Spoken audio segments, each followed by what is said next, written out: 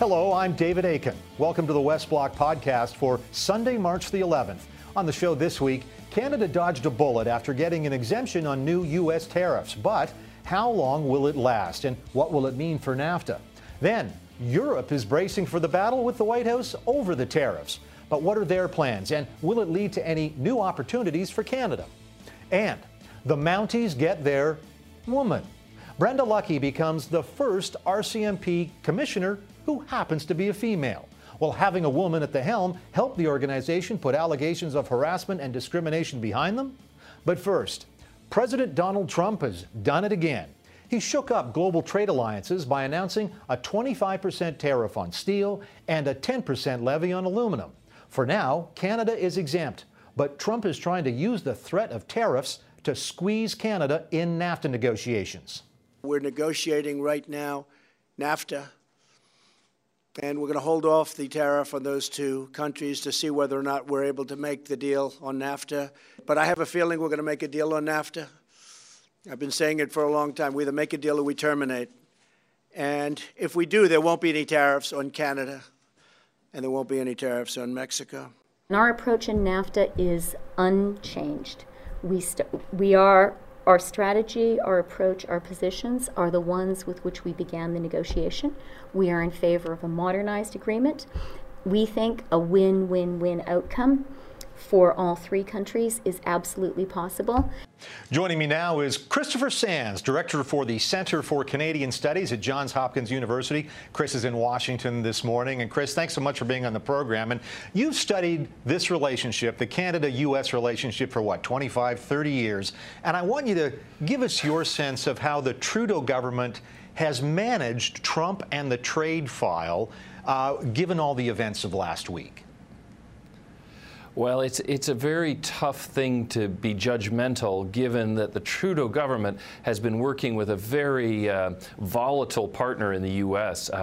Donald Trump has been really shaking up the foundations of American foreign policy, partly because he ran as an anti-establishment figure, but he's presented something of a moving target for the Trudeau government. And they've worked very hard to try to find that thread of principle or that understanding of what Donald Trump is really after. And I think in general, they've not always figured him out. They seem to be looking for that sort of old-fashioned U.S. establishment Republican voice in the administration. And what we saw this week is those kind of voices are out, with Gary Cohn going back probably to Goldman Sachs, leaving the administration as a senior economic advisor, and voices like Wilbur Ross, Peter Navarro rising in both the president's estimation and in their influence on U.S. policy.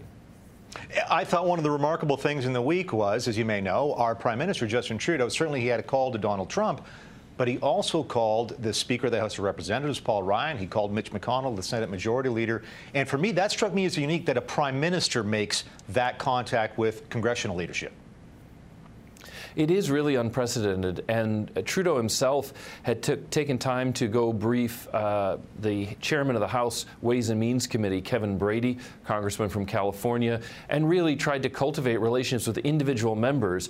For most of my recollection, Canadian prime ministers, let alone cabinet ministers, really stayed off Capitol Hill. They focused on the White House, leaving the ambassador to do more of the work in Congress. So this is a real shift, and I think it suggests that what's happening increasingly is that for Canada and Mexico, it's not enough to stay outside the U.S. political system and sort of remain in a sovereign redoubt. You have to roll up your sleeves and play in American politics, which comes with certain risks that Canada gets seen as just another special interest and could end up hurting the process. But it's also hard to argue that Canada has any choice. You have to find allies where you can and try to work some sort of coalition in support of Canadian interests inside the U.S. system.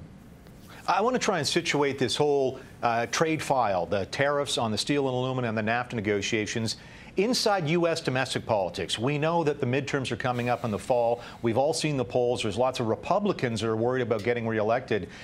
Can we read Trump's sense of urgency to get the NAFTA deal done sometime before those midterms as an imperative for the Republicans to have some success in the fall? Is that what Canadians should be aware of, that U.S. domestic political imperative? You know, I think that it's a sort of split thing. Donald Trump would love to see a deal done as soon as possible because he wants to say that he delivered on his campaign promise to get rid of bad trade deals and come up with good new ones. At the same time, many members of Congress don't want a controversial trade vote right before they have to go up for re-election. I think there are a lot of traditional Republicans who are free traders. They've accepted the idea that reducing barriers is a net positive for the U.S. economy, even though they acknowledge that it leads to winners and losers domestically. But they don't want to be necessarily taking a vote for any kind of trade agreement before an election. At the same time, I think Donald Trump has tapped into something that the establishment voices here in Washington, D.C., myself included, really failed to recognize, which is there are a lot of Americans, American voters, who are really not keen on trade liberalization, who are looking for a more assertive economic nationalism out of the United States. The last time we had a president who was this kind of an economic nationalist was really the Richard Nixon administration. And you can see echoes of that administration in this one, not so much on the Watergate front, but just on the way in which global economic policy has become much more confrontational than it normally is. Now, of course, the tariff story was the big one of the week. And of course, that happened at the end of the week. But at the beginning of the week, we saw the close of the latest round of NAFTA negotiations. They were in Mexico. It was a round that got, I think, 5 or 6 sections closed. That's very productive relative to the other round. So the NAFTA partners feeling there was some progress there. But then we saw this thing at the end of the week where Trump clearly is trying to tie a NAFTA outcome with this threat of steel tariffs. We heard at the top of the show Minister Chrystia Freeland saying, no, NAFTA is separate from the tariff issue. Give me your sense on how Canada might play this idea that, or play against this idea that Trump wants to tie NAFTA to the steel tariffs. Well, it's funny. There's been a lot of writing about whether linkage between issues is good. It's certainly okay for the United States because we have a lot of cards to play, but it's very tricky for Canada because you feel the seesaw effect of being pulled in one direction and then moved on another one. Trump wants to use this leverage to encourage, I guess you could say, Canada and Mexico to come to terms on a deal. What the Mexico City round was hoping to achieve was enough agreement that when Donald Trump at the end of the month goes to Congress to say, I need a 3-year extension of my negotiating authority under the 2015 legislation that Congress passed to give the president authority to negotiate these trade agreements. It's Obama's authority that, in effect, Trump is using for this negotiation. He wants to be able to say to Congress, I need this extension, but I've made enough progress to justify a little bit more time. And so the U.S. was looking to close as many chapters as possible and make it clear that there was an agreement. At the same time, or at least there was an agreement in the offing. At the same time, you started to hear Prime Minister Trudeau saying publicly, I'd rather have no deal than a bad deal. And it looked like Canada was going to potentially play hard to get. Mexico, too, was saying, well, you know, we never know what will happen after our election. You might have a different character to deal with in Mexico City who's not as easy to work with. So both Canada and Mexico are pulling back. That's what I think the Trump tariffs on steel and aluminum are about. They're about saying things could get a lot worse for you if you don't go ahead and sign a deal. Remember that withdrawal, the U.S. idea that we could cancel NAFTA by unilateral withdrawal, has largely been debunked as just not possible. Congress never agreed to it. But the steel and aluminum tariffs are much more realistic as a threat. So we're returning to the leverage we had at the very beginning, where Canada and Mexico feel that their backs are against the wall. Trump likes it that way, and he's looking to use that to push forward a deal, and certainly to send the signal to Congress that at the end of the month he needs that extra time, which I expect they'll probably grant. Chris Sands, Canada-U.S. expert at Johns Hopkins University, joining us from Washington. Chris, great to chat with you as always. It's a pleasure. Thank you very much, David. Europe was unable to escape the new aluminum and steel tariffs that President Trump announced last week. Now, what will Europe do? There's talk of retaliatory tariffs. And how might this affect the trading relationship between Canada and Europe? Raoul Delcorde is Belgium's ambassador to Canada and joins me now. And I guess we want to start with Trump and the tariffs. Welcome to the program. Thank you very much. Here in the diplomatic community, among your European colleagues, surely there must have been people phoning back and forth. Give me your sense of what is the general reaction to what President Trump has announced at the end of the week? Well, Belgium, like all the other EU countries, is very much in favor of free trade. And therefore, this goes exactly against the values we are defending. Now, you have to give us some time before thinking of any reaction. And we did hear from the EU Commission sometime, the European Commission sometime during the week, threatening some sort of tariffs. But right, but retaliation is not a word we will use quickly. We want to look at this more carefully.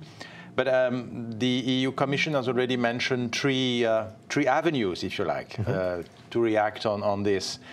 The first one is to go to the WTO, and there is a arbitration mechanism that we can trigger. The second one is to be very careful before taking any countervailing measures to make sure to identify, first of all, which countries among the EU are the most impacted. Right. And how we could eventually kind of identify a series of specific measures, and this will take time. The third element I'd like to draw your attention on is that, of course, steel exporters like China will then look more towards the European market. They'll look to a place to sell their steel. That's right. Exactly. So we have to think of what kind of measure we can take in order to stabilize our import of steel. There are also mechanisms we have to look at. So it's indeed something which is upsetting for every European, but we will not react, I believe, before thoroughly examining the situation. We want to talk about the Canada-European trade deal, the CETA, as everybody knows it. That is there's a provisional agreement, and we're operating as if it's going to pass, but we know it can't get final ratification before the European Court of Justice says that the deal is compatible with EU law. And it was Belgium that put that matter before the court. Give us a sense of the concern there and the state of Belgian politics right now. We know that Wallonia, of course, didn't like this deal to begin with. Do you sense that we're going to see this thing get through?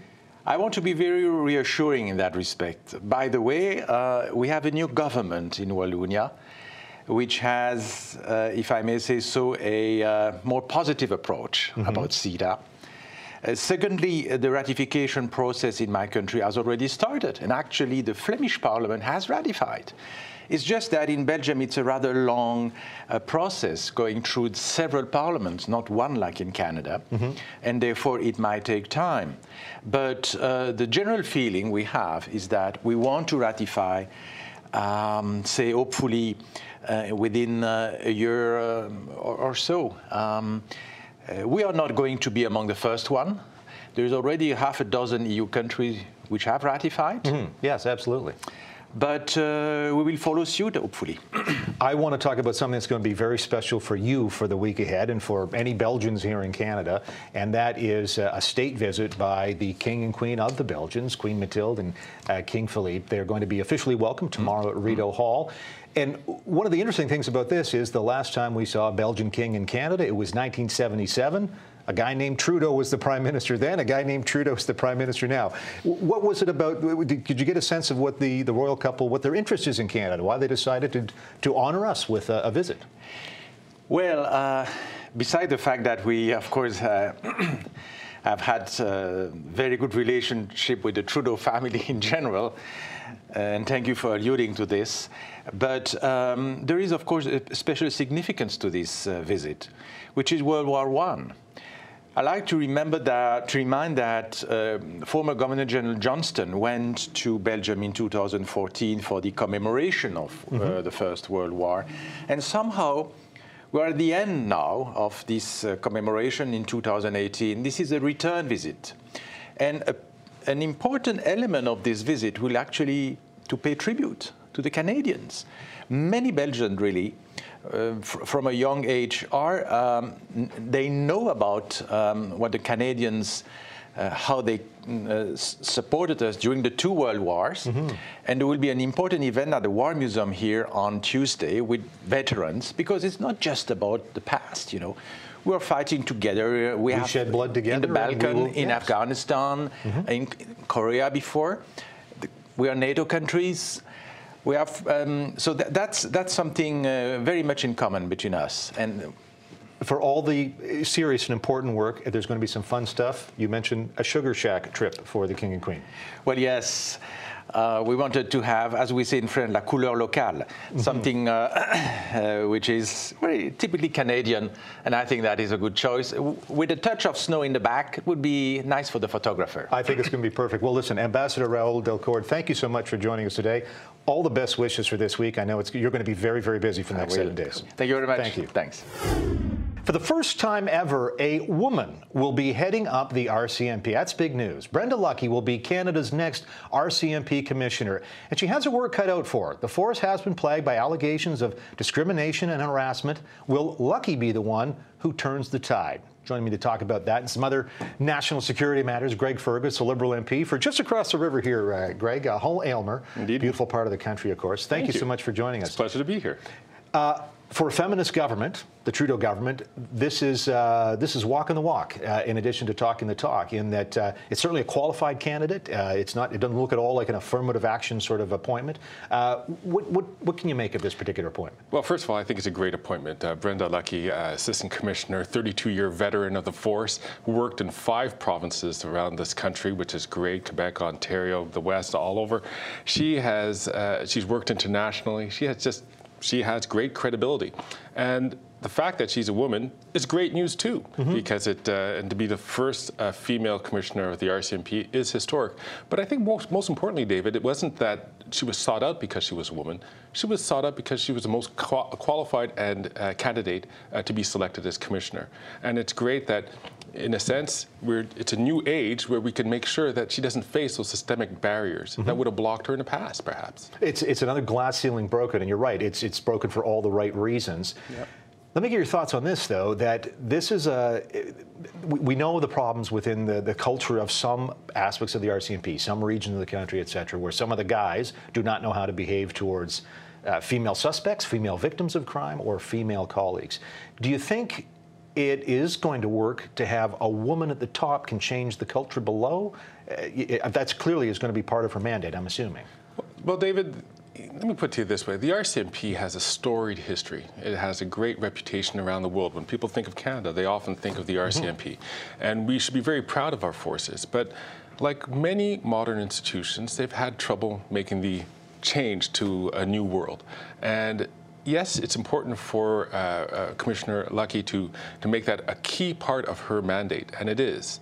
But it really requires a full culture change. And that's going to take time, and that's going to take a lot of effort. And it's not just up to her. It's up to the entire force together. I'm glad to see that she's already starting off on the right foot and trying to bring about change. And I think it's, a couple of commissions ago, it was the Harper government took a civilian and put somebody in, and there was a lot of difficulties for that civilian. She obviously has a long career in uniform as well. This was not a problem, of course, your government inherited this issue of problems within the force. It existed in the last one, but it's been since July that Paulson resigned. Is this now time, perhaps, for the government to make sure she's got every support she needs and will request to make these changes? Precisely right. And that was also part of the whole interview process that I know that the shortlisted candidates had gone through by that committee that was set up under the chairmanship of Frank McKenna. It was important for them to make sure that this is part of the new RCMP. This is going to be part of the new attitude that it's going to have to make sure that it is policing in a fair and a modern way. And so we make sure we have made resources available to the RCMP, and I know that those resources will be put to good work under her leadership. I wanted to switch gears for a bit and talk about an issue that dominated Parliament just before it rose for this couple of weeks recess, probably when it comes back, and that is the issue of the Prime Minister's trip to India and this particular aspect of it. We've watched the Prime Minister in the House defend senior bureaucrats, senior government officials who have provided some advice to the Prime Minister about how this guy Jaspal Atwal ended up in India. That senior government official has told us, told other reporters, that the Indian government or a faction may have had a hand in getting Atwal to India. Atwal last week said in a news conference, India had nothing to do with it. I wonder if there's a problem here in that, do we have an issue with the credibility of our national security establishment, which our new commissioner is about to join? How do we solve this problem where the Prime Minister is definitely trying to defend his officials? Should it be a time, do you think, that maybe his officials did have a briefing with parliamentarians at some point? Well, I'm not going to get into the specifics of this case, but I could just say this, is that we do have women and men of top flight minds, top flight quality, who provide all of government the best kind of advice that they can have. And certainly the Prime Minister is right to stand behind the officials and to stand behind our national security apparatus.